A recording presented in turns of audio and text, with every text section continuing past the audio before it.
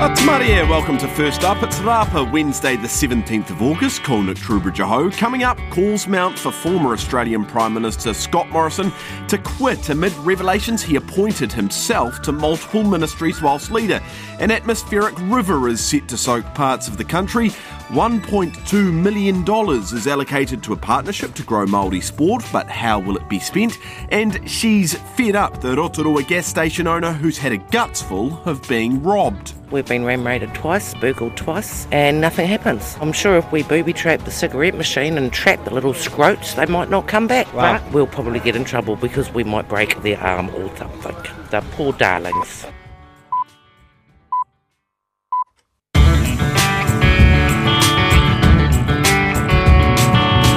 Atamaria, welcome into First Up for Wednesday. I'm Nick Trubridge, sitting in for Nathan Rarere. We're going to begin across the ditch. There are calls for former Australian Prime Minister Scott Morrison to resign from Parliament after allegations he appointed himself to 5 ministries during his last 2 years in office. Well, with me now for more on that and the other stories making news in Australia is our correspondent in Brisbane, Pam Corkery. Morena, Pam. Morena, Nick, good morning. Yes, they're not allegations, they're actually true. He did do it. Yes, yeah. What's he said in his defence? He's come out.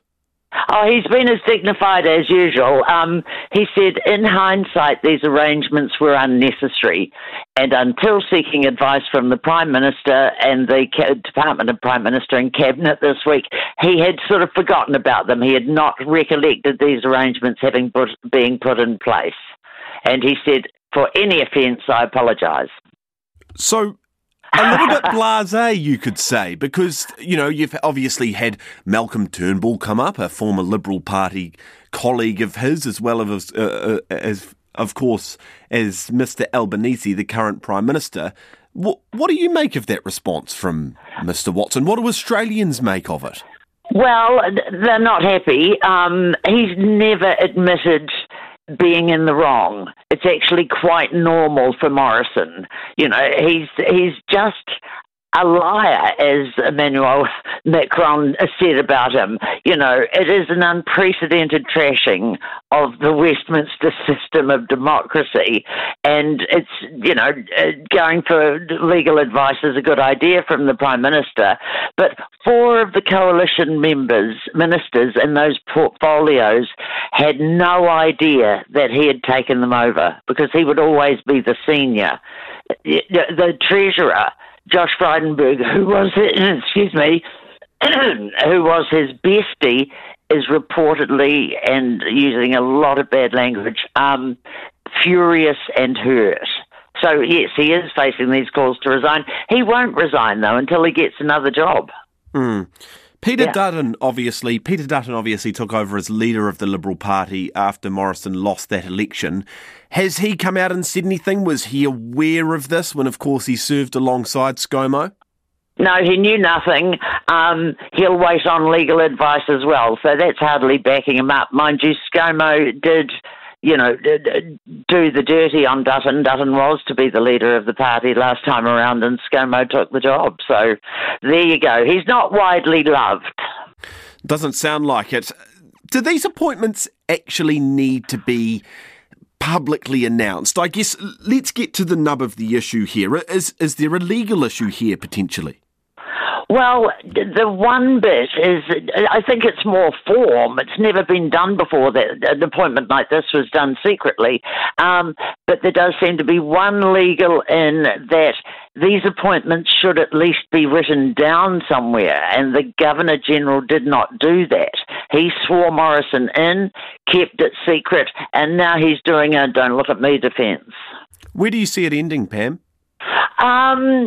I see it being ugly, but back to what I said, I think he won't resign.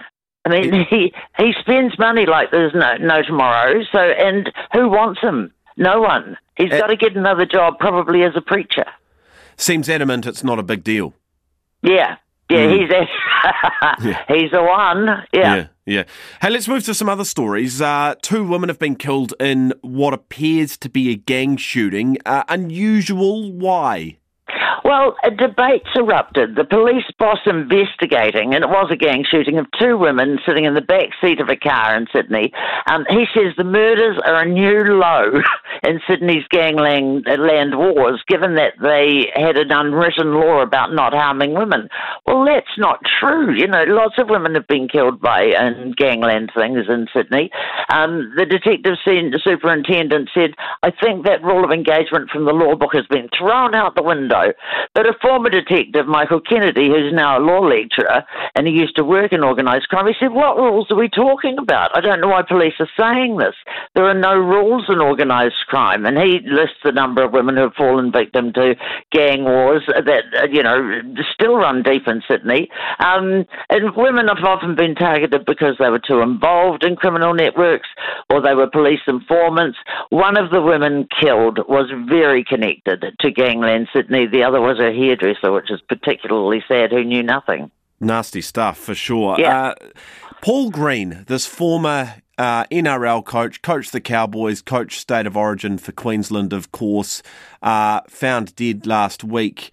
Really shocking and, has obviously left the rugby league community devastated. There's been a lot of talk in the wash up, I suppose you could say, about players and staff being given mental health guidance, hasn't there?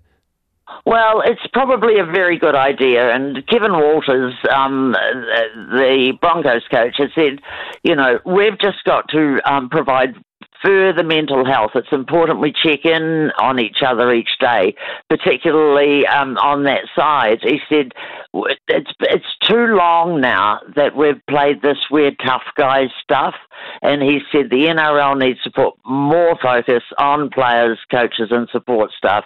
Also, the Jonathan Thurston, the legend, he said there's got to be more awareness. It's a tough, stressful game. The tough image has to end the same. So hopefully it was such a shock across the nation, actually, and they had a tribute for him yesterday, and there will be another one. And I think, do we do that, praising someone who commits suicide? Just a question in my head. But anyhow, it's very sad for his wife and kiddies, and his parents, who are in their 80s, 90s. I mean, that's just appalling.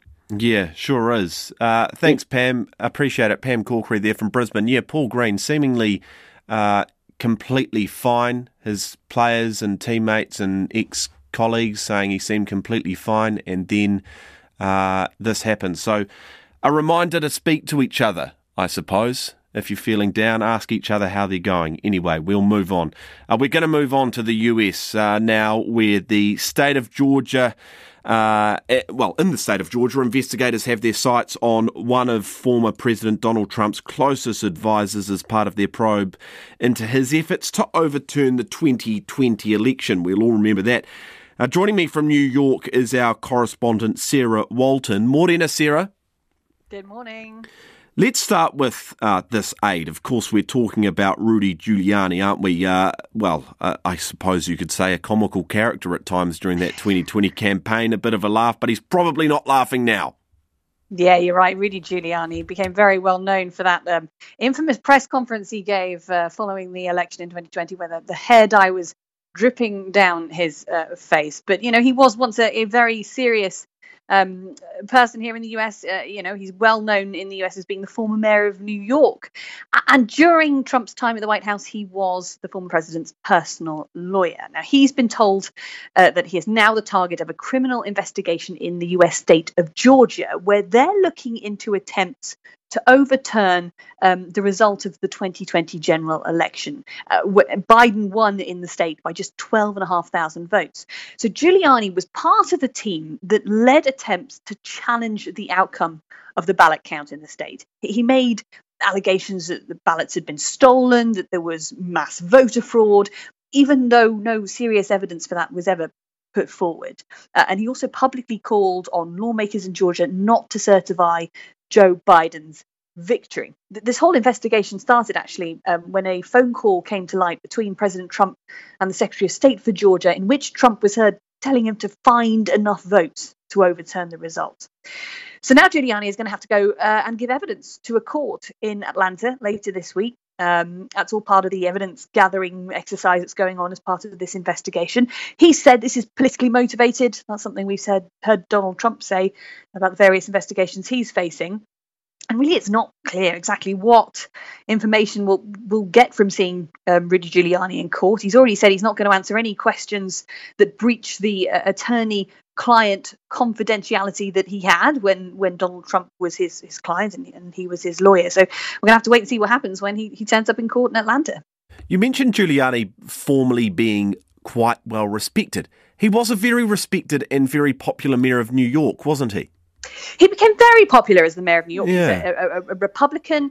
He was mayor of New York when the 9/11 terrorist attacks happened, and he became a well-known figure internationally, really acting as a calming figurehead for the city at that time. But he also really took on the task of dealing with what was very high crime levels. Yes. In New York. He took a very tough line on crime, and it turned things around. New York became somewhere where you wouldn't walk at night.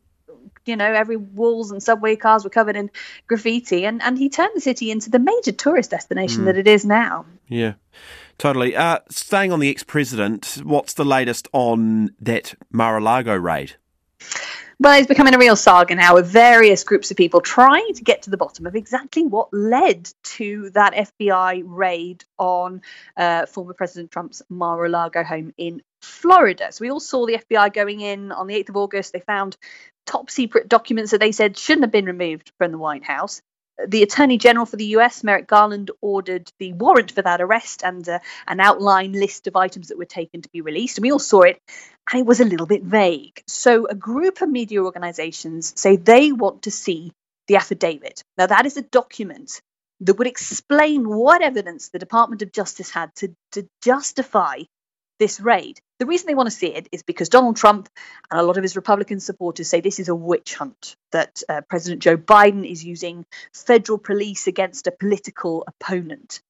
The Department of Justice says it doesn't want to release that document. It says that there is information in it that, if it became public, would hamper any investigation that comes out of this raid. And there are also names of witnesses on there, so they don't want people to be intimidated, potentially, putting them off cooperating with the FBI going forward.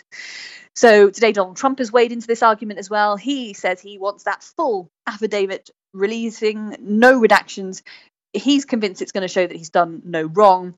He's also insisted that he actually declassified all the documents that he had at Mar-a-Lago, although there's some debate amongst government scholars here in the US as to whether he actually had the authority to do that.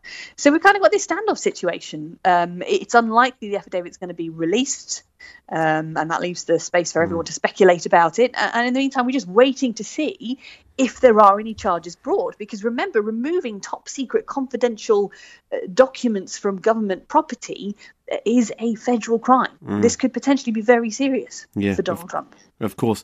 Hey, thanks, Sarah. Sarah Walton joining us there from New York.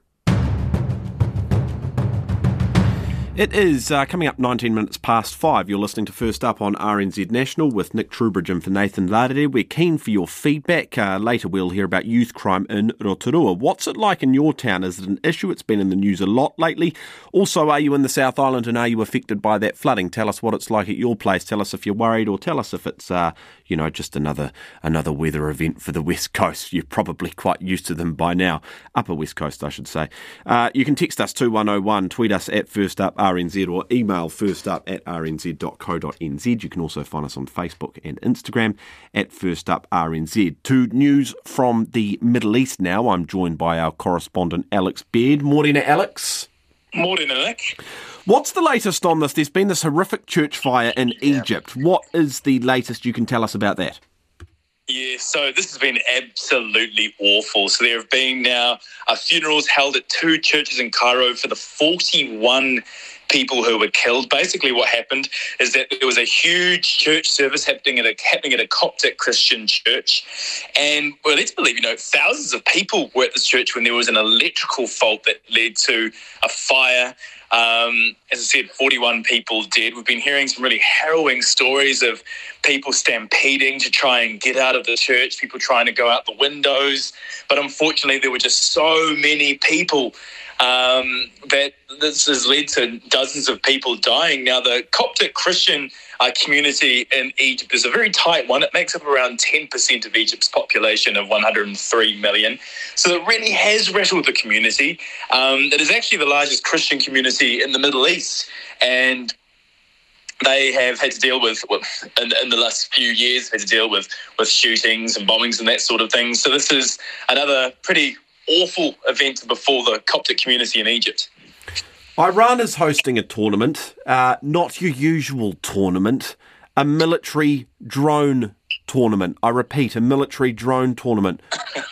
Who's been invited, and can I watch it on pay-per-view like the UFC and all that stuff? I wish you could. I heard about this and my jaw kind of hit the floor, and I love also that it's called falcon hunting. The whole thing is bizarre. So basically, it's being held in central Iran, and it's the top 3 countries, Russia, Belarus, and Armenia, in attendance. It's quite an unusual group of countries to have it, an unmanned drone spectacular. Basically, they're in the city of Kashan, and there are dozens of representatives from the four countries trying to kind of battle it out and see who has the best drone technology. Interestingly, the Iranians are saying that the whole point of this games is to communicate a message of, and this is a quote, a message of peace and friendship, and the Islamic Republic of Iran's joint cooperation with other countries to counter global terrorism, which some may find slightly ironic considering those who are currently taking part in these games. An interesting one, and if you get a chance to watch, there's footage floating around online. I highly, highly recommend it.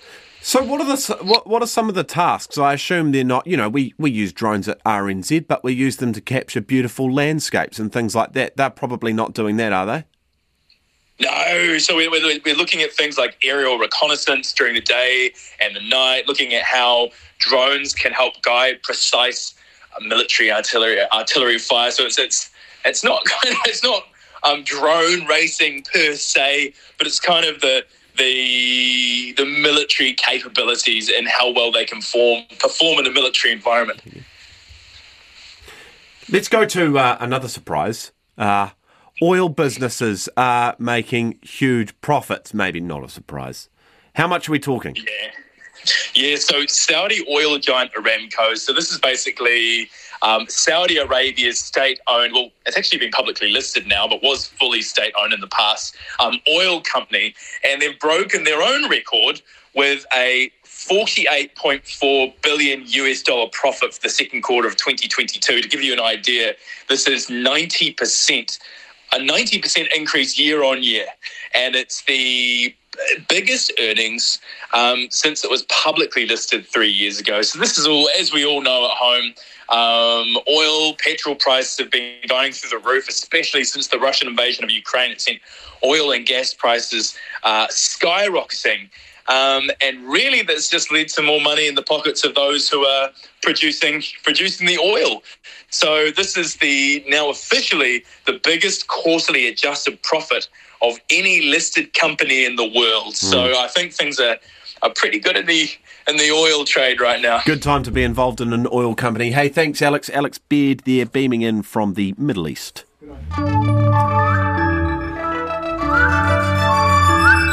It is 24 minutes past 5. I'm Nick Trubridge and you're with First Up on RNZ National. Coming up, a designer woolly sweater is taking New Zealand's fancy. Karen Walker's famous Runway Girl takes on Coronet Peak. Parts of the country are expected to take a pounding with a month's worth of rain in 1 week. That's this week, of course, all thanks to an atmospheric river. Tristan Myers from Niwa tells us what it means, and some Rotorua locals say it's only a matter of time before businesses take the law into their own hands to combat a spate of ram raids and other crimes. Thanks, Peter. Are you looking for a 14-car garage?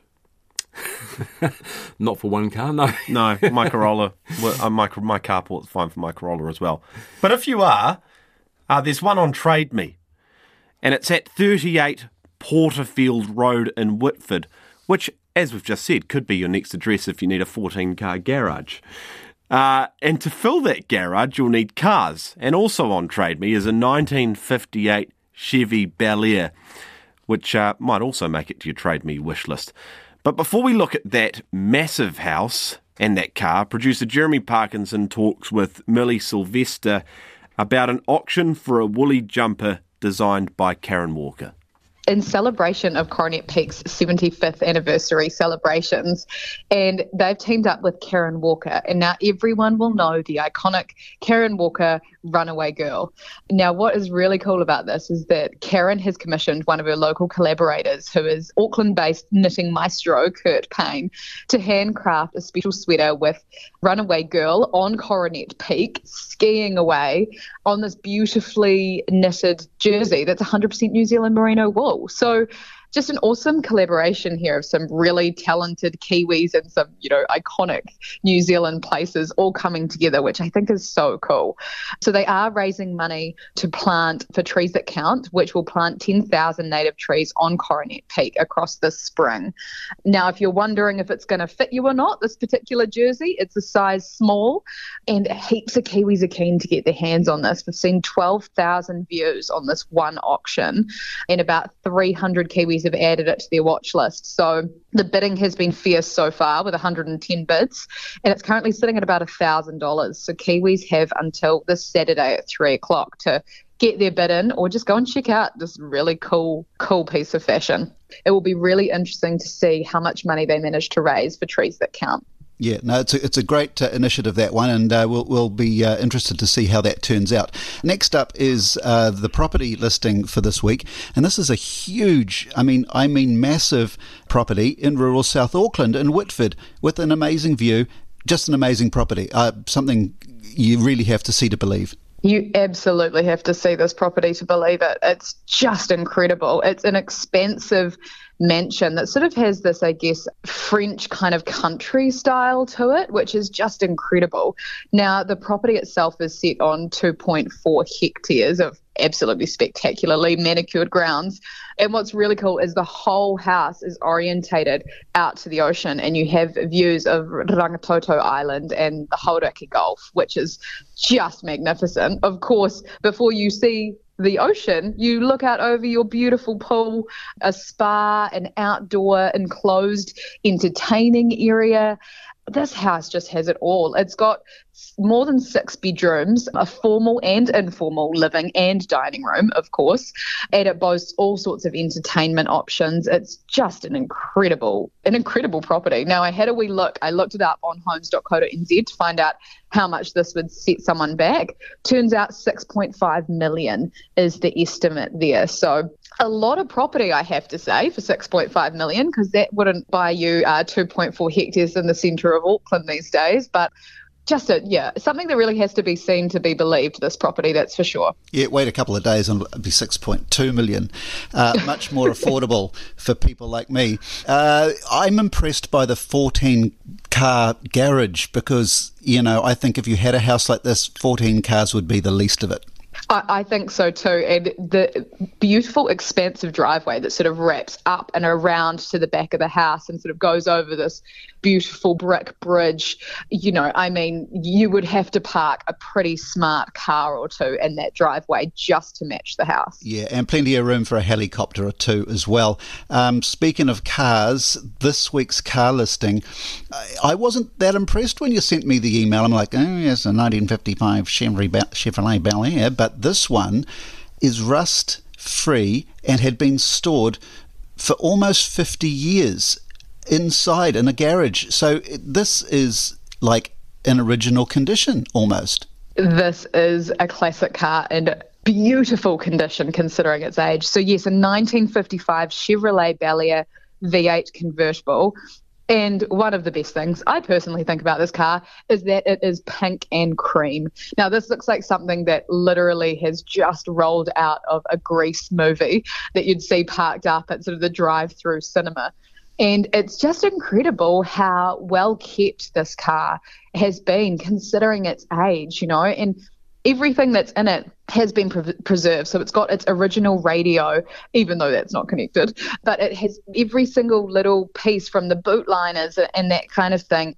You know, they have been cleaned up and tidied up, but it's amazing that it is in such original condition. It's such an old school cruiser, and I absolutely love it. Now, this one is based in Hamilton, and the asking price is $130,000, which is getting pretty steep, but such an incredible vehicle that, you know, has been hiding away in someone's garage for so many years.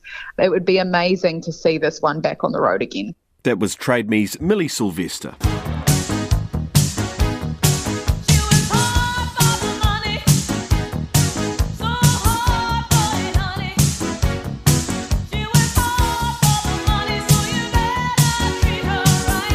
Joining us now from our business team is Anan Zaki. Morena, Anan. Morena, Nick.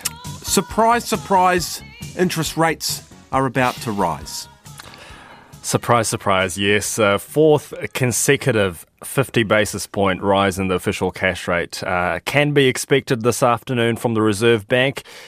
That's going to take it to a 7-year high of 3%. It's 2.5% right now. And of course, the central bank is just continuing its all-out assault on inflation, which is at a 32-year high at the moment, 7.3%. And it's the most aggressive tightening cycle since the current system was put in place back in 1999. We've had 7 rises in the cash rate since October, and their forecasts suggest it ain't over just yet. The big retail banks seem to agree as well. Westpac is suggesting no cash rate cuts until mid-2024. And we've spoken to a few of our leading economists over the past week, and among them Stephen Topless at BNZ, and he's saying that the outlook for New Zealand's inflation and labour market is pretty unchanged from when the Reserve Bank delivered its last cash rate hike. And June quarter inflation, like I mentioned, 7.3%. That almost guaranteed that the Reserve Bank wouldn't ease off. But the good news, there is good news, is that falling global fuel prices, you might not think it's very low at the moment, but it is falling, and that means that headline inflation is likely to fall. But look, we're seeing a lot of domestic inflation at the moment as well. Rents, fees, rates, and wage inflation as well. You know, wage inflation, I know it's a controversial one, but higher wages, it's often believed that leads to higher prices, you know, passed on to the consumer. Now, for mortgage rates, a lot of the rate rises have been priced in. You could see some movement, but home loan experts, they believe that interest rates on mortgages have peaked. So some movement, but maybe not something dramatic. We spoke about TikTok the other day and about the potential ability of the Chinese government to be able to access data, and there's something sort of similar to that on your list for the day. Chinese tech giants sharing details of their algorithms with regulators, Chinese regulators. Yeah, it was only last week that we spoke about it. And like last night, news came out of China that its internet giants, including Alibaba, TikTok owner ByteDance, and Tencent, as well, they've shared details of their algorithms with China's regulators for the first time. And so it's usually, you know, algorithms closely guarded by companies in the US. Facebook and Google successfully argued that they're trade secrets.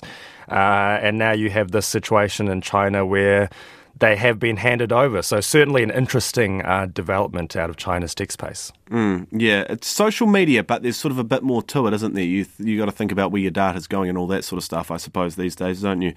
Hey, thanks, Anan Zaki there with our business news. You can hear more from our business team on Morning Report at 10 to 7. And while we're on business, let's go to the markets where your New Zealand dollar is buying 63.31 US cents, 90.33 Australian cents, 62.29 euro cents, 52.4 British pence, 4.3 yuan, 85.11 Japanese yen. And if you're heading to North Korea, for whatever reason, if you can get in. Can you even get in? I'm not sure.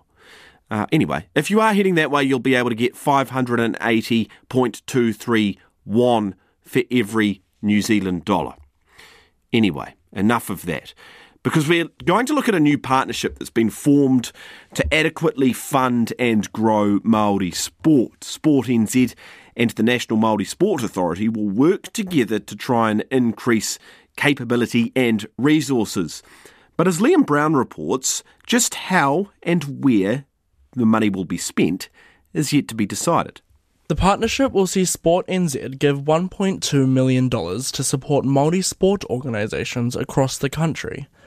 Called Te Huinga Tākaro o Aotearoa, the funding is for 2 years.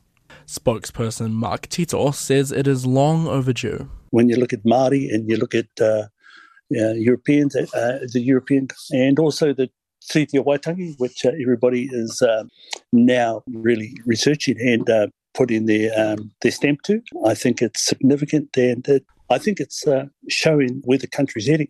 Huinga Tākaro hope to make sports clubs across multiple platforms more accessible, allowing more communities to get involved. It would just increase the confidence in Māori NSOs that they have the support of Sports NZ.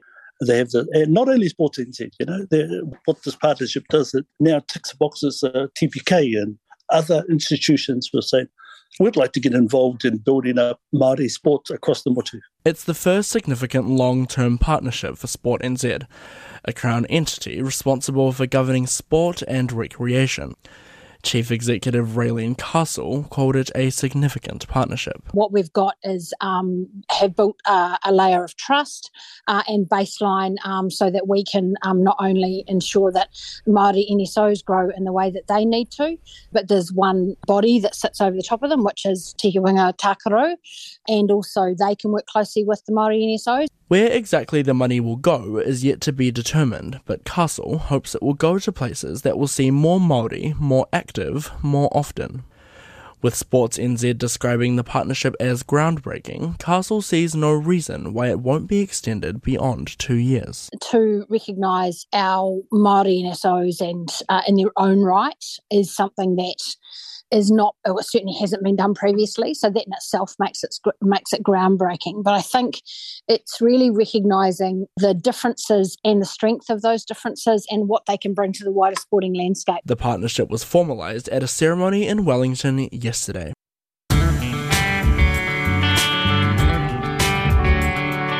It's 21 minutes to 6. I'm Nick Trubridge and you're with First Up on RNZ National. Still to come, wild weather is set to hammer parts of the country because an atmospheric river, you heard that right, an atmospheric river has made a landfall. We speak to Tristan Myers from Niwa about what it means, and we hear from Rotorua locals who are fed up with ram raiders. We've been ram raided twice, burgled twice, and nothing happens. I'm sure if we booby-trap the cigarette machine and trap the little scroats, they might not come back. Wow. But we'll probably get in trouble because we might break their arm or something. The poor darlings. That's Rotomar gas station owner Kieran Marnie. She's coming up.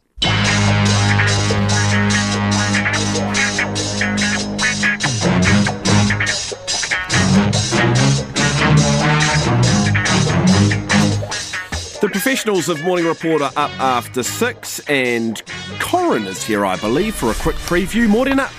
Good morning, morena, everybody. Busy show this morning with weather watch warnings, red warnings, as you will well know, in the Westport area across the west coast, top of the South Island. So we'll be right across that. We've got reporters there, and we'll get the very latest. It is raining. It is coming in. It's going to be bad over the next 24 hours or so. We'll have plenty of politics too. Christopher Luxon, the National Party leader, is in for his weekly catch-up. We'll talk about the bullying allegations at Parliament with him, Gaurav Sharma, and get more analysis too on that move yesterday, the suspension from the Labour caucus, from the Labour Party, from our political editor, Jane Patterson. Thanks, Corin. Must Listen Radio coming up in about 15 minutes' time, pretty much exactly.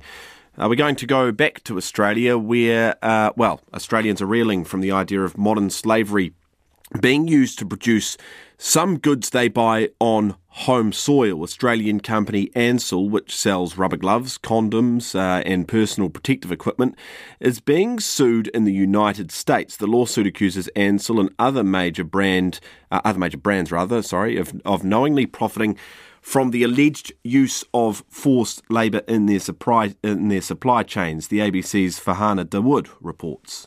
In recent years, human rights groups have been at pains to remind us that modern slavery is alive and well. Now, another disturbing example has been linked to an Australian company. Ansell, along with Kimberly-Clark, had a long-term contractual relationship with the Malaysian glove maker Brightway. 13 former workers at a Brightway factory in Malaysia who were from Bangladesh have now lodged a class action in the US seeking damages from the personal care companies.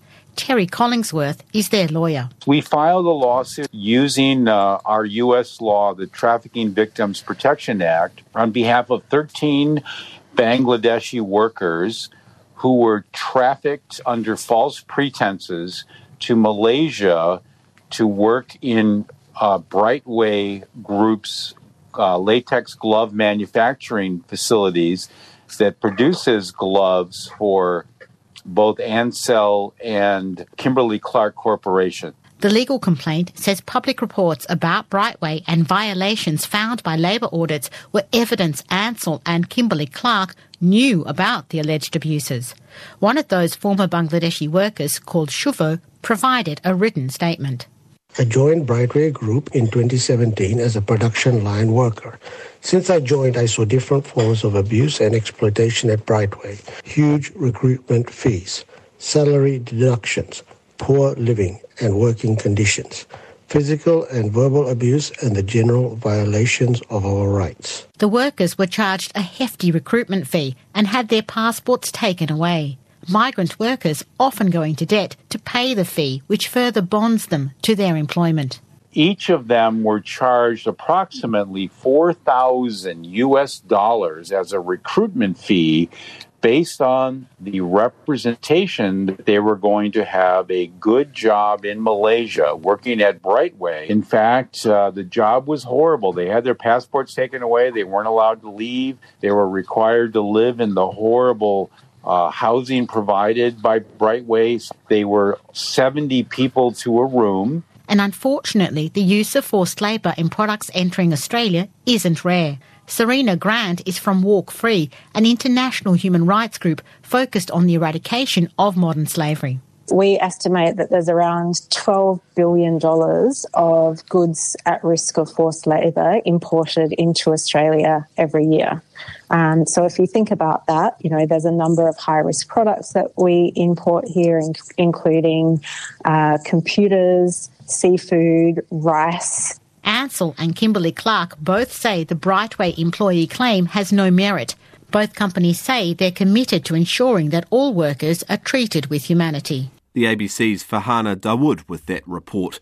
In case you haven't heard, you must have heard by now, surely we've been talking about it all morning. It's raining out there, particularly the sort of north-west, I think I've got that right, corner of the South Island.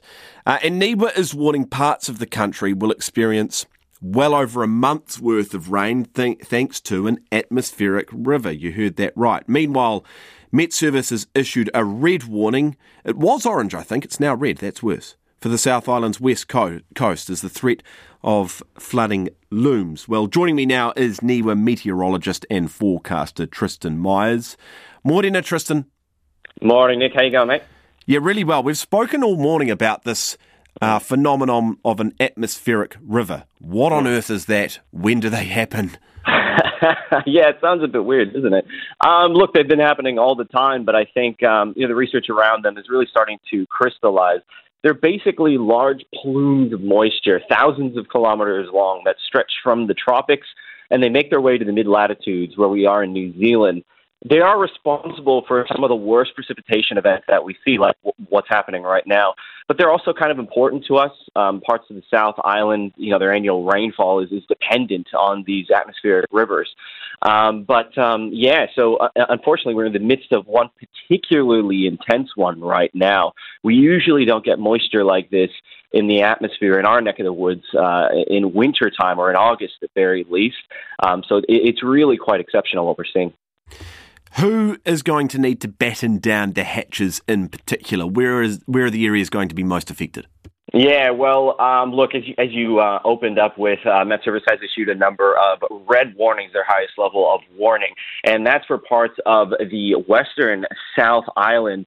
So those are the areas that should be really sort of battening down the hatches. That's the Buller and Westland area. But they also have another orange warnings, Tasman District, as well as they have warnings as well for the North Island. So western parts of the North Island, I'm already seeing has picked up well over 100 millimeters in some areas since 9 a.m. yesterday. That number is continuing to rise. That's around Franz Joseph, but we're also seeing totals in the order of around 30 to 50 millimeters for some other areas just to the north of that, and around Takaka picking up around 90 millimeters since 9 a.m. yesterday. So those areas already wet, expected to see more rain today and into tomorrow. But, this isn't just the South Island event. It's going to be wet for the North Island as well. We should remember that, and it's been a very, very wet last month for us in Aotearoa, New Zealand. I'm from Wellington, and there's just so many slips around Wellington at the moment because of the rain that we've had, and I can imagine it's just going to get worse over the next few days. I'm from Wellington too, but I escaped the weather. It's a little bit warmer up here in the city of Sales. In terms of what people on the ground can actually expect, what are they looking at? I was hearing a little bit of news yesterday about things like inflatable barricades, I guess you'd call them, being brought in to protect amenities, pumps on the ground. What will people actually see? Yeah, well, you'd have to consult the local authorities there. Each place has their own way of coping and their own risk hazards. I can imagine those closer to riverine areas, particularly around the Buller River or anything like that that's prone to flooding, they would be really sort of heeding the advice of local council authorities. So that's where I would go for that sort of information. But with these sort of weather impacts, what we can expect, localized flooding. We can also expect riverine flooding, which could be exacerbated because if you've noticed, it's actually not that cold. It's quite warm right now, and that's actually contributing to a lot of snow melt. So we're going to see melting snow, rising rivers further, and as I mentioned, slips. So that could cause some roads to be quite hazardous as well. So hazardous driving conditions, slips, riverine flooding, as well as pockets of flash flooding are sort of the things I would expect on the ground. Thanks, Tristan. Tristan Myers there from Niwa on that rain that's hitting the west coast of the South Island, but everywhere really. It was absolutely peeing down in Auckland as I came in. Some Rotorua locals say it's only a matter of time before businesses take law into their own hands to combat a spate of ram raids and other crimes. Frustrated residents and shop owners met with police and political leaders yesterday to air their concerns and urge authorities to take firm action. But as Tom Taylor reports, it's going to take more than just turning Rotorua into the bollard capital of New Zealand to address the city's problems. Kieran Mahoney has had about enough. We've been ram raided twice, burgled twice, and nothing happens. Nothing at all. The FGCs are a waste of time, government's a waste of time with it, and I'm sure if we booby-trap the cigarette machine and trap the little scroats, they might not come back. Wow. But we'll probably get in trouble because we might break their arm or something. The poor darlings. The Rotuma gas station owner was one of about 36 locals who attended a 2-hour meeting at Arawa Bowling Club yesterday, all of them with stories about the ram raids and other crimes they've endured. Absolutely disgusted, appalled over it. Petrol station not being able to open for up to 10 days. We're locals, we've been giving locals fuel out of our gas tanks so that they could get their kids to school. Yeah, it's pretty serious. Something has to be done about these young people. We've lost $5,000 this year. or the last 2 years, and we have been to all the FGCs, and the little offenders have been told that they have to pay us, whether it's $2 a week, $5 a week. We're 2 years down the track from the first one and haven't seen a cent. So that doesn't work, obviously. Data from the National Intelligence Centre shows that in the year to October 2021, there were 53 ram raids in the Bay of Plenty district, placing it second nationally, behind only Waikato, which had 76. Local business owner Maz Kumar says people are feeling helpless. They can't do anything. They can't do anything to stop themselves being attacked. They can't rely on the authorities because they're already burnt out. The police are burnt out. There's not enough coming from central government. When there's an emergency in this country, the government can move. And it looks like to law-abiding citizens, the government is not moving. We keep talking about who the victims are in terms of people living with issues and so forth. But what you can see is that law-abiding citizens that go to work every day, those people are burnt out as well. Those people are having mental health issues as well. Those people feel like they can rely on nobody. They'll take it into their own hands. And it's going to come to that point really soon. In May, the government announced that $6 million from its Proceeds of Crime Fund would be invested in solutions like bollards in front of at-risk shops.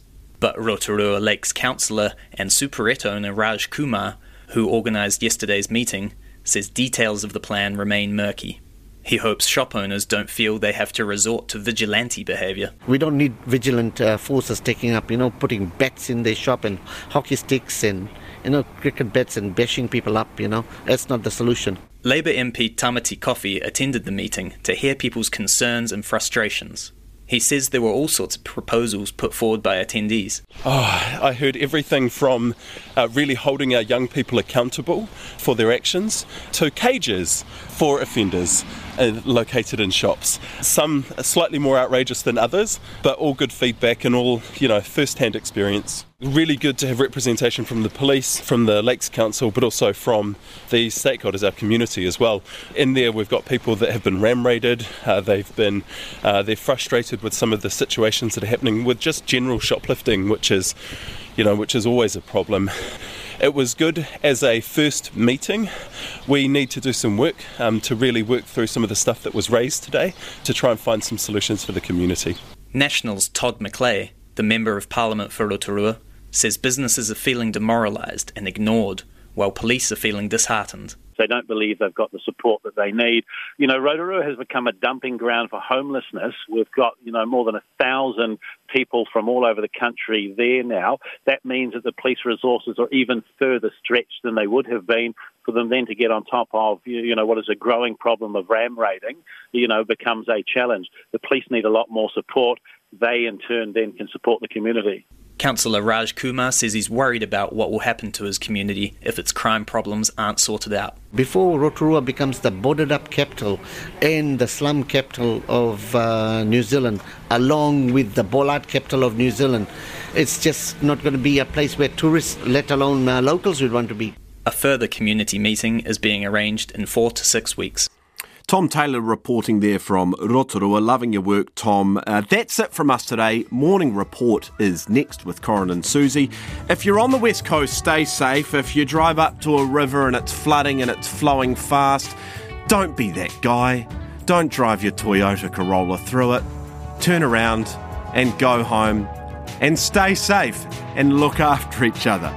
And make sure you listen to First Up tomorrow. We'll be back on air live from 5. Here's Morning Report.